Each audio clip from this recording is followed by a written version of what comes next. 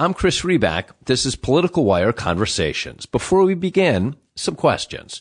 Who will win the White House? Will there be a contested convention this summer? What about the House and Senate? People who want to stay ahead of the curve turn to the Cook Political Report, and with good reason. For 30 years, the report has nailed the nation's most important election outcomes and political trends. CBS News' Bob Schieffer called it the Bible of American politics. Nate Silver noted, few political analysts have a longer track record of success than the tight-knit team that runs the Cook Political Report. Little wonder the New York Times called it, quote, a newsletter that both parties regard as authoritative. People who make it their business to know politics make it their business to subscribe to the Cook Political Report. Just go to cookpolitical.com/politicalwire. That's cookpolitical.com/politicalwire. And now to our conversation. For answers to a presidential campaign that few predicted and fewer perhaps pretend to understand, we often turn to the dark science of polling. Given the overwhelming amount of data each of us generates each day, from clicks to searches to surveys and more, the people who tell us what we think and feel have taken on an important, if not outsized, role in American society generally and American politics specifically. Among our big questions, is this nasty campaign an accurate reflection of who we are as a country? What do Americans really want in our next leader? And if it does end up to be Clinton versus Trump, who wins an election where both candidates are disliked in such intense ways by so many? Complicated issues, which is why Mark Blumenthal is here to help us understand. Mark is head of election polling for SurveyMonkey and runs their NBC News SurveyMonkey Weekly Election Tracking poll. He, of course, is the original Mystery Pollster and was co-founder of Pollster.com and previously served as senior polling editor at the Huffington Post. He's worked for dozens of Democratic candidates running for office at various levels of government. Mark, thanks for joining me. Is this campaign a pollster's dream, I'm wondering, or a nightmare? Either way, I don't assume you're sleeping very much or necessarily very well. I'm sleeping enough. It's a little both. It's a dream, I suppose, in just its complexity and strangeness and unpredictability. I mean, it just makes it an interesting challenge. It is a nightmare for all the reasons that your introduction suggests, and added onto that the fact that it's occurring in the midst of this moment where polling itself is challenged by all sorts of technological and societal changes, and we're in this sort of moment of reinvention. So on top of everything else, we're trying to reinvent polling in the midst of this crazy election. Yeah, you really hit the intersection of what has raised my curiosity, because as a lay person, who knows not even enough about polling to be dangerous, it's obvious that so much is changing in the way in the data that we all leave and the impressions and that sort of thing. So maybe let's start there. Tell me, if you would, about the NBC News SurveyMonkey Weekly Election Tracking poll. First, I know that SurveyMonkey has looked into polling previously for UK elections, but to my knowledge, I believe it's their first real jump into the U.S. presidential race. How do your polls work, and why do you believe they're effective? It actually is not really SurveyMonkey's first leap into U.S. polling, although a lot of what was done before was done on a sort of experimental basis, released after the election. And long before I joined the company, I've been part of SurveyMonkey since this past November. I really don't consider any of SurveyMonkey's history before you joined, Mark. I mean, that's just That's nice, and much as I'd like to accept that credit, there is a really amazing team that I joined. Yes. Run by John Cohen, formerly of the Washington Post and Pew Research Center, and others who I won't name, who do all the real work while I bask in your glory. But in 2012, in a very limited way, and in 2014 in a much more significant way, SurveyMonkey in 2014 in partnership with NBC News did surveys in all of the states that were holding elections for Senate and governor. The data was shared with me when I was still at the Huffington Post on an embargoed basis, and we wrote about it after the election, and it did remarkably well. On the whole, the errors were they in the pollster term, it would be they were essentially unbiased. They didn't favor, there are always errors. There was always noise in surveys.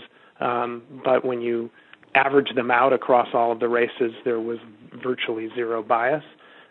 Raised my eyebrows and opened my eyes to what was happening here. Started a conversation that ended up with me joining the company. And so describe that next layer for me and for folks who are listening who kind of are into the nuts and bolts of polling and the approaches. What's the approach that SurveyMonkey entails, and how does that work, and what makes it so viable in your mind, even from before you arrived there?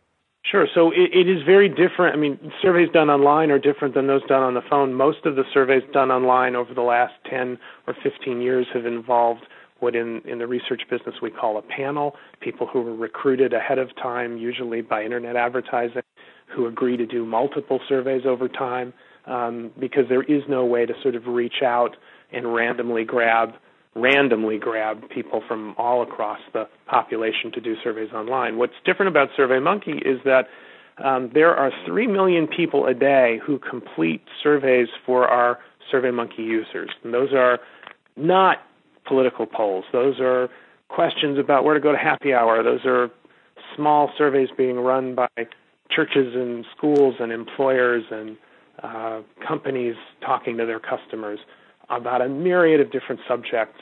And there are, again, 3 million people across the world complete one of those every day. And so at the end of those surveys, there's a thank you page that the respondents get. And we, in the election tracking team, are going and getting a random sample of that traffic and asking people to stay online for a few more minutes and answer 20 or 30 questions about politics. And so that's how the 2014 and 2012 surveys were done, and that's how our tracking for NBC News is being done. And what about that population, it makes them, quote, better? I mean, or is it not a question of better or worse, or is it a question of different? Is it the fact that they already are, have volunteered to take a survey on something else, and so their sense to continue on this puts them in a different type of category? Is it that because of the other information that you've gathered in the, kind of the first half of the SurveyMonkey survey with them on that other, whatever the other issue was, you've got much richer data about who they are? What qualitatively, what sets this sample set apart? It's a good question. It's a combination of those things. So it's partly the breadth, the sheer numbers and the diversity of that population. We're getting the people that agree to stay on and do these surveys is demographically remarkably close to the country as a whole. It is in terms of, forgive me if I'm too technical here, but population density. So we're getting urban areas and rural areas and suburban areas represented about right. We're getting age about right. We're getting even race and ethnicity very close to right. We tend to be lower on people who are, or we tend to get more better educated Americans, but we're able to, with the same kinds of weighting that's done on standard telephone, higher quality telephone surveys, we're doing the same kinds of weighting by gender and age and race and education and region. We get data that on all the things that we can measure and validate is accurate, including elections, including 2014 and 2012. It's partly the nature of the people who are responding, as you guessed. They're warmed up. They're already answering questions. They're open to the idea of doing polling. We're not barging in and sticking our foot in the virtual door of the internet. We're not interrupting people during dinner. We're not, making them stop watching a television show and trying to get them to do something over their screaming kids. No, these are people who are either on their computers or on their cell phones answering questions for someone they trust. We don't see that data. That is, our election tracking does not make, we honor the privacy of our users. We're not delving into the answers to their questions. But we get people who are in the mood to answer a few more, many of whom would probably not pick up the ringing phone anymore. So we get we get data that is of very high quality at the outset in a way that's very different from other forms of surveys, both online and on the phone. It's a fascinating process, and it's unbelievable. Again, as a layperson, I can only imagine for someone who does what you do for a living. We seem to be in the golden age of polling and the ability to gain data, whether it's via SurveyMonkey or searches or our clicks, and obviously so much of it can be really, dangerous or, just annoying when ad tracking follows me around the web. But other aspects of the trails that we leave and, for the polling and the information that people like you are able to figure out is fantastic. So let's turn and let's take the information that you're able. I hope you don't mind if like an author plugging a book before we turn to the substance. I'll just mention that we are working with some of the top pollsters and consultants and others of interest who are, we're offering a product for sale, research based on this election tracking, and your listeners who might be interested can reach out to me or to we have a webpage that's not hard to find, SurveyMonkey Election Tracking. But anyway, let's talk about the substance. No, that's fine. No, I mean, first of all, I would I would be horrified if somebody had something, that they wanted to talk about a book and failed to mention it. I mean, who would want to waste a perfectly good opportunity? But no, that's terrific, and thank you. And that's the folks who are listening and who are interested in that absolutely should find out more. We're clearly at a crossroads. So with that crossroads and with the information that you are learning, let me start in the broadest way possible. I've got specific stuff. There are trends that are fascinating me as I'm looking at your weekly tracking polls, and I'll want to ask you about them, about the issues that are becoming more important to folks versus less, and also some of the work that you've done around President Obama and his favorability. But first, just on the highest level, as you're looking at this campaign so far, how would you describe it? What do you what's surprised you so far, and is there a characterization over the look, feel, smell, taste of this campaign that you would give to it so far? You reach for adjectives, right? Crazy, unpredictable, all of those things. I've, like I think most of those of your listeners, I've been following politics since I was very young, and this election is unlike any other in my memory, certainly on the Republican side. And as you said, that makes it interesting, and it has everyone glued to what we do, for better or for worse, in trying to measure preferences and try to anticipate the outcome of these primary elections. And so on that, there's been some talk, and not just here's more general than SurveyMonkey and the work that you're doing, but there's been questions around, has this primary season been harder than usual on pollsters? I mean, it sure seems like it. You can start with Iowa, you can talk about Michigan, you can talk about South Carolina. I mean, heck, you can throw in the entire Donald Trump aspect. There are not many folks who had him going to the finals in their political March Madness tournament bracket 8 months ago. Well, see, that's sort of the interesting thing, isn't it? That many of us, and I certainly am among them, looked at the early polling and said, well, yes, Trump's ahead. Trump's getting 25% of the vote in July, and then, SurveyMonkey had Trump at 30 in, I believe it was early September. And everyone went crazy. That's impossible. He can't be at 30%. Well, it was at 30% the whole way, and then it got close to 40 in late November and December. And SurveyMonkey's tracking wasn't wildly different than the rest. I mean, this is essentially these are the numbers that all the national polls were getting. And a lot of us looked at that and said, well, that won't last. One of the establishment candidates will, one of the others will have an early victory or two and rise up, and the race will narrow from 17 down to 2 or 3. And at that point, we couldn't imagine Trump staying ahead. We were all wrong. But it wasn't polling's miss. It was the way we read the data and our assumption that this race would play out like a lot of others have in the past, where early leaders in the polls stopped being leaders in the polls after the first couple of primaries. And so talk to me about that. I mean, is that it's an incredible distinction that you made. It's not that the numbers were wrong, of course, because numbers are what the numbers are. But that we may have interpreted them wrong, or we may have let our previous assumptions of history kind of inform, it turns out maybe not correctly, how we thought things would turn out going forward. So if that's the case... And it's always important to do that because the horse race numbers do often change. I mean, we sometimes we're sort of guilty of putting too much on the last election. So the last Republican primary had a whole series of sort of temporal frontrunners who had these brief surges, and then they got negative media coverage, and then they fell. And so a lot of folks were sort of expecting that to happen with Trump, and it didn't. And so if the horse race numbers... I interrupted your question. No, please. If the horse race numbers didn't change, broadly speaking, this time around, and we may have expected them to or thought that they would, what did change? Why? What's your speculation or scientific deduction, either one, on what makes this one different? Well, I think if we focus on Trump in particular and how a lot of us reacted to it, there was in the polling data evidence that some of us didn't pay enough attention to. That what Donald Trump, you asked the question at the beginning: do the results reflect the country so far? I'm not sure that they reflect the country, but they do reflect the Republican base, where in particular.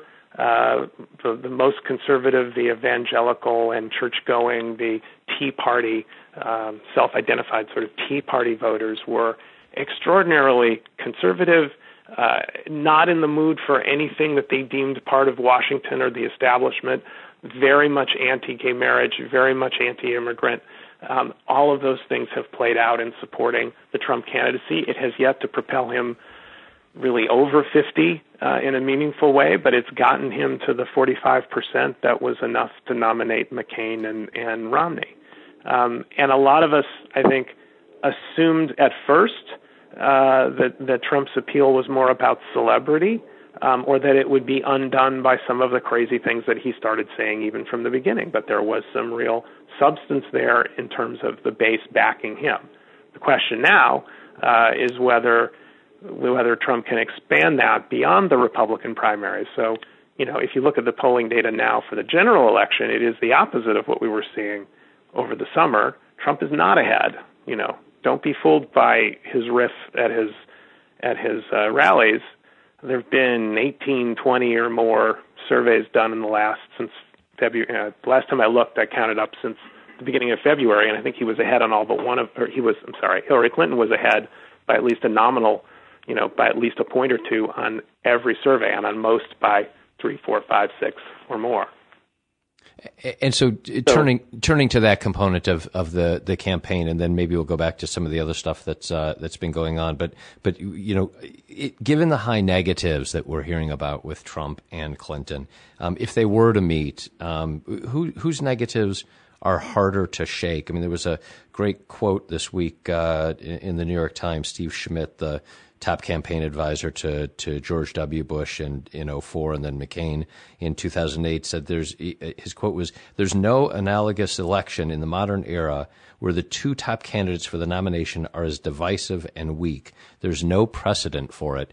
I guess first, do you agree with that in the numbers that you're seeing? And then two, I mean, we do know that the unfavorables or the negatives are pretty high on both of those two candidates. Is it harder for one of them to shake those negatives than the other, in your opinion? Well, harder to shake involves some speculation, but what I can say with confidence is that Trump's numbers are worse. His negatives are higher. The intensity of his negatives are significantly higher. So we have asked favorable ratings on both Trump and Clinton. Trump very recently, Clinton about 2 months ago. And the unfavorable numbers are roughly the same as what you see on the HuffPost pollster averages, which is now I'm reading the SurveyMonkey data. We had 32% favorable for Trump, 67 unfavorable, so twice as high. For Clinton, it was 55, so 67 negative for Trump, 55 for Clinton. The percentage who felt strongly about it was 10 points. 50% of all adults in the U.S. are giving Donald Trump a strongly unfavorable rating. That was 50. Think about that. That was 50 that right? You said. I lost you for one quick second. 54. 54. If you look at constituencies like African Americans or Latinos, 78, 64, respectively. Very high numbers. Now, can he shake those? The open question going forward, the one warning that we would always, we give and we should always give about head-to-head polling at this stage, it's not always predictive of the outcome. It often shifts between this phase of the election when there are still active primaries and after the conventions when the parties tend to consolidate. So in 2008, Barack Obama's numbers got a lot better after his battle with Hillary Clinton ended and Democrats essentially became unified and he started getting 85-90% of Democrats. His numbers went up. That's usually what happens at the end of the primary season. There's a contest now among the Democrats and there's one among the Republicans. The real wild card here, and I'm not sure anyone knows the answer to that, is what will happen with the Republican Party. Will the leaders of the Republican Party start to coalesce behind Trump? This is what's completely unprecedented is the nature of that campaign. Donald Trump's been more or less at war with the last 3-4 nominees. Yeah. I mean, he had Mitt Romney, the prior nominee, give it, just last week or a week and a half ago, give this extended broadside. We can all speculate, but does most of the Republican Party come back behind him or not? If it doesn't, then those negatives are going to be really hard for him to shake.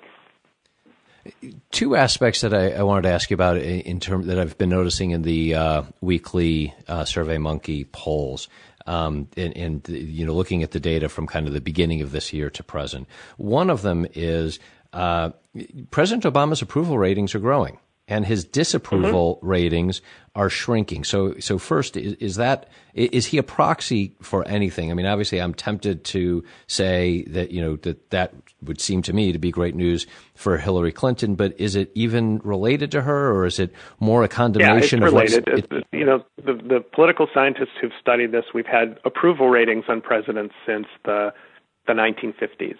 That's that doesn't add up to hundreds of elections. It's a couple of dozen.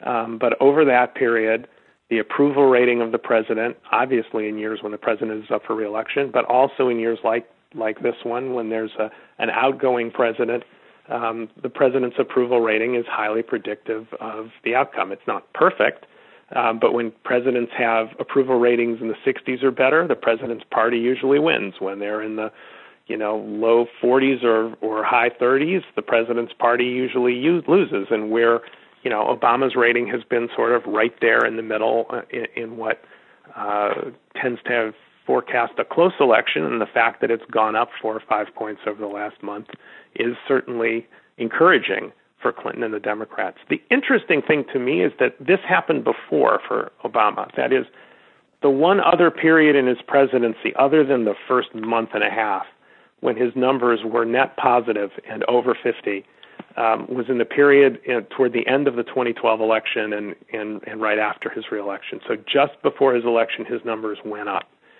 Part of it is always about the economy, but I suspect that some of this is just sort of an implied difference in the context of the question. That is, ordinary people answer the question and start saying to themselves, well, compared to what? Well, compared to Trump and the Republicans, maybe their answers are a little better for some than they were a couple of months ago. I think that happened before with Romney, and it essentially becomes a little more of a vote question than a simple up or down on Obama for some, and I think that's why the numbers, in part, why they've been going up. That's fascinating. That would be that would be something if that holds out. That's a fascinating way to look at it. The other aspect of the SurveyMonkey polling results that struck me was on the issue side, and there seems to be this transfer of importance among voters from terrorism, which seems to be falling into I think your question is which one of the following issues matters most to you right now. And terrorism has fallen 23% to 13%, while jobs in the economy has risen from 27 to 35. So it's almost a direct transfer from terrorism to jobs in the economy. Why? What's going on around that? And does that look, the one who, out of Clinton versus Trump, I mean, the one who is really saying, the system is rigged, the system is broken. I mean, Hillary's been kind of brought there, and she's stronger on that perhaps at this point, but, because of some of the work that Bernie Sanders has been doing. But, is that a testament to some of the work that Trump is doing? What do you make of this? Well, a big part of the trend line you're looking at, which started with once we started our weekly election tracking, we started asking that question in a routine way. But that was, I may be remembering wrong. It was either late last year or early January, and there were a couple of the San Bernardino attack rose. The terror numbers jumped. And that happened just before our tracking started. So what we're catching is sort of the downside as the concerns about terrorism rose late last year and then have been slowly fading since as that story faded from the headlines and from TV screens. Okay, so and otherwise then, are the numbers back then to kind of where they have been or where you would expect them to be, and the ranking of importance of terrorism versus jobs in the economy, is it kind of flattening out back to? Yeah, more or less, although obviously it's going to vary depending on what has been in the news depending lately. on what happens. Yes, I think that's the right conclusion there. Yeah. And on things happening in the news recently, the Supreme Court battle. Have you started to factor that in? Will you start factoring that into your questioning? Will you need to wait until you see what happens? And which of the overall trends in your view, will the fight support or enhance or help? Do Republicans win? Given the things that are important to voters that you've seen and the issues, do Republicans benefit themselves by blocking a vote? That strategy, and in terms of what you see in terms of the polling data.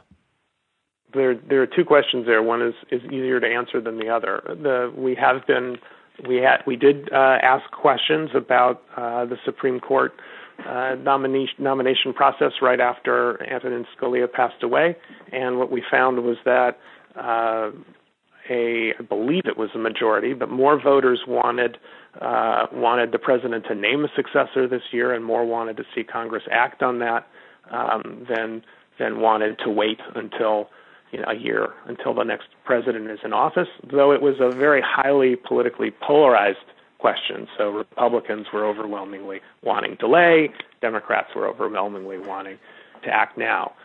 So the harder question is does this help or hurt Republicans in the election if they continue this hard line of insisting that the nominee will get no hearing, much less no vote, and much less not being approved? Those who are thinking about their primary races are responding to the will of the Republican base.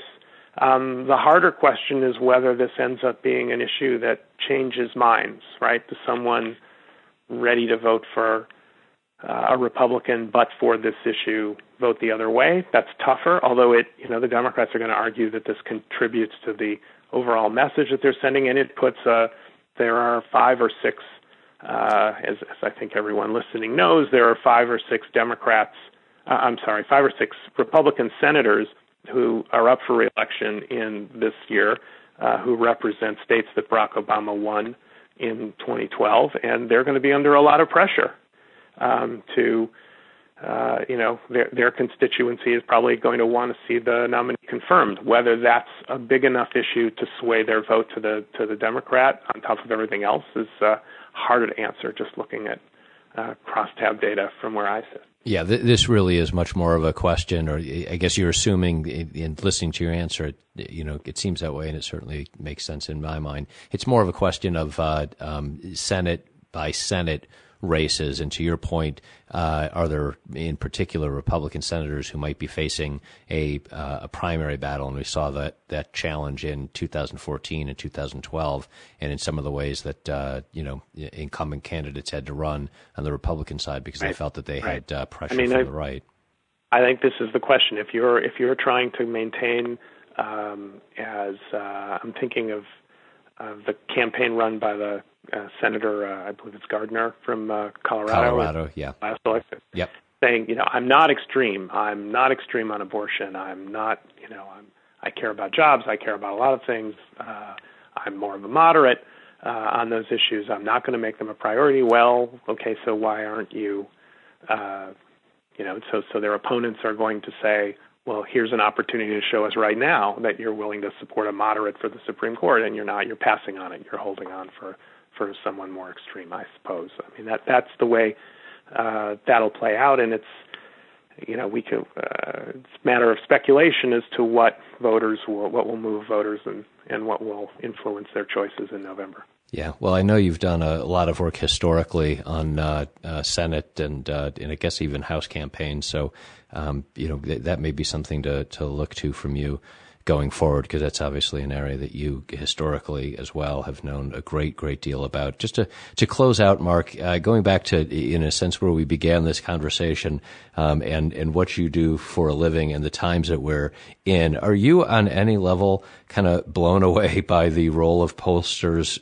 Really, I mean, it seems to me at the center of, it feels like almost any discussion in American society. I mean, the wisdom of crowds is this central phrase in how we speak. And I mean, I know it's simplistic, but even down to who wore it better, there is some type of calibration of American opinion that seems to drive so many of our experiences.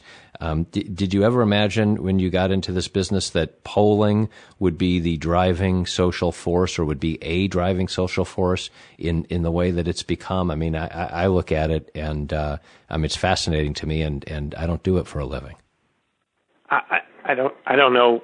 I mean, I certainly can't claim I thought polling was going to be a driving social force, because I don't know. We can debate how strong a social force it is now, but I think what I enjoyed about polling when I got into it, what I think made it appealing to me, was the idea that, particularly within the context of political campaigns, where everyone has an opinion about what the strategy should be, about what issues are most important and what themes will move voters. Here with polling was an opportunity to actually test it, to try to determine empirically what the answers to those questions were, to move beyond the sort of endless arguments to some sort of hard evidence. And that's what's always been appealing to me about it. The flip side of it, and I guess this gets at the sort of social force idea that you have, is that does truly blow me away, and it has since I started blogging about this 10 years ago, is the way in a presidential year, the closer we get to fall, in a general way, the people who care most about election polling are those who follow politics and those who have picked a side, and they want to know if their team is going to win. And that's what sort of drives the interest in horse race polling. What it blows me away is the way every 4 years, everyone is a political junkie in September and October of a presidential year. And, no matter where I go or who I talk to, particularly people who I don't interact with professionally, people who I know personally or friends of our family or relatives, everywhere I go, that's all anybody wants to ask me. It was 2012. Is Obama going to win? Is he really going to win? Does Romney have a chance? Is this really, everyone wants to know that. And that includes, political reporters, everyone. And that's the part that continues to blow me away. And I don't know much more to add to that. I was just going to say, so for 3 years and 10 months at a time, no one gives a hoot what Blumenthal has to say. But for 2 months every 4 years, everyone wants to hear from you. Your point of view couldn't be more important, huh? And the last 3 or 4 months, the question is Trump for real? Yeah. Is this really going to happen? Is he really going to be the nominee? Yeah. That hasn't let up any. No, that's not going to let up his. So, just another business that apparently he's good for is the polling business. Mark Blumenthal is head of election polling for SurveyMonkey, and he and his team and his colleagues run their NBC News SurveyMonkey Weekly Election Tracking poll. Mark, thank you so much for making the time. I'm Chris Riback. This is Political Wire Conversations.